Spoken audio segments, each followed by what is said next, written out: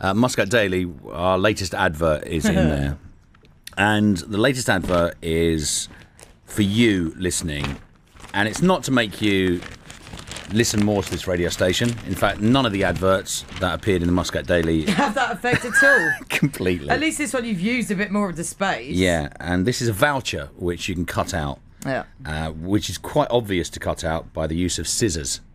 I like what you did there. Yeah? Yeah. Just in case people didn't know what to do and would bring in the whole page. I thought, no, just cut out the voucher and then fold it up, put it in your pocket, because the voucher reads, receive 1 free round of applause when you produce this voucher.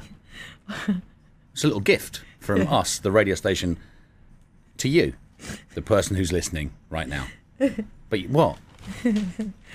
Nothing. What's wrong? Nothing. There are terms and conditions, obviously. Yeah. They do apply. One of them's mine! I always hate on the TV, especially on news programmes, when they're doing a story about obesity. Right. And they always cut to a shot of people walking down the street, but you never see their heads.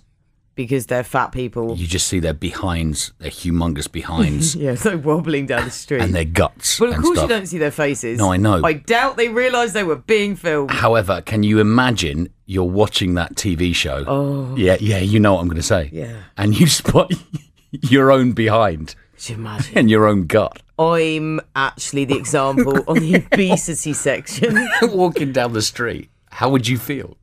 Would you call the news channel and go, oi, that's my Goodness, gut? no. I don't want anyone to know. I know, no, right? I would have a serious word with myself, though, if I was actually being used as an example for obesity. Can you imagine that? I think I'm okay at the minute. I don't think I'm in imminent danger. Laugh out loud or hate my gut to not speak to me for the rest of the show. Okay. And maybe tomorrow as well. Big wrist banks. Did you read about this woman who says that she spent $150,000, which is 57,000 reals, on a matchmaking service that set her up with men who were either married, mentally unstable, or convicted criminals? I take it this isn't what she wanted. Or as George Ryland knows them, a real cat.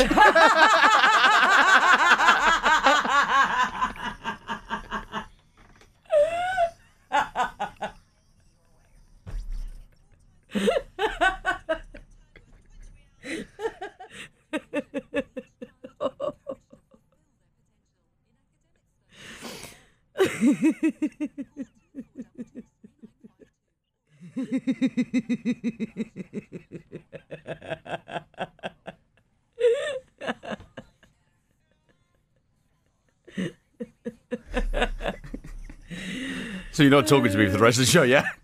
No, yeah, absolutely. I like him a bit mentally unstable.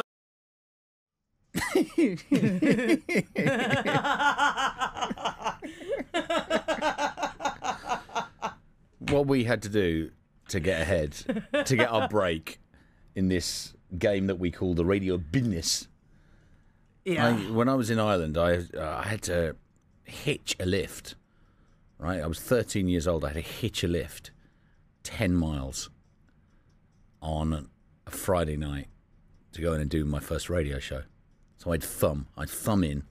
That cannot be safe. And I'd thumb back. Really? Really and truly, yeah. Honestly. And when I first got a job on a radio station, I went in one afternoon from school. Yeah. And there was this radio station called AMS, and it was in the arcade in a mall. It was in a mall. Full circle. Complete full circle. And the guy there said, if you could be like that on the radio, you'd be great. And I went, well, how do I do that? And he said, go and make a demo tape. I had a clue how to make a demo tape. So you know those old tape recorders, the play and record? Oh, I really want to hear this. Well, do you still have it? No, I don't. So I went home, I just spoke into it. Hello. Yes. Hello. Is this thing on? Hello. and I gave it to him, and he said, that's great. Do you want a radio show? I'm like, oh, yeah. So I was on the next Friday night. Wow. Yeah. Now I thought, it's because it must be great. No, it's Friday night. No one got paid for it. They all wanted the night off, didn't they? Turn it up! This is High FM.